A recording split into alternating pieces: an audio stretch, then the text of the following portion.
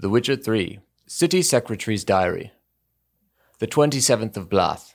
We've tried everything. Magic rituals do not work. The gods cannot be moved by sacrifices, nor do the methods of scholars show results. All we have done was for naught. The cold is more and more overwhelming, and the snow falls constantly. We no longer know what to do. The 17th of Fane. At the mayor's request, I went to the mages of Torglervik to ask how to arrest changes to our climate. Sadly, they too are powerless. They claim the frost comes from some opening between the worlds, though I do not know if I understand them properly. One way or another, the snows do not relent. The 35th of Fane. It grows worse every day. The mayor has ordered everyone who can to gather in the lighthouse.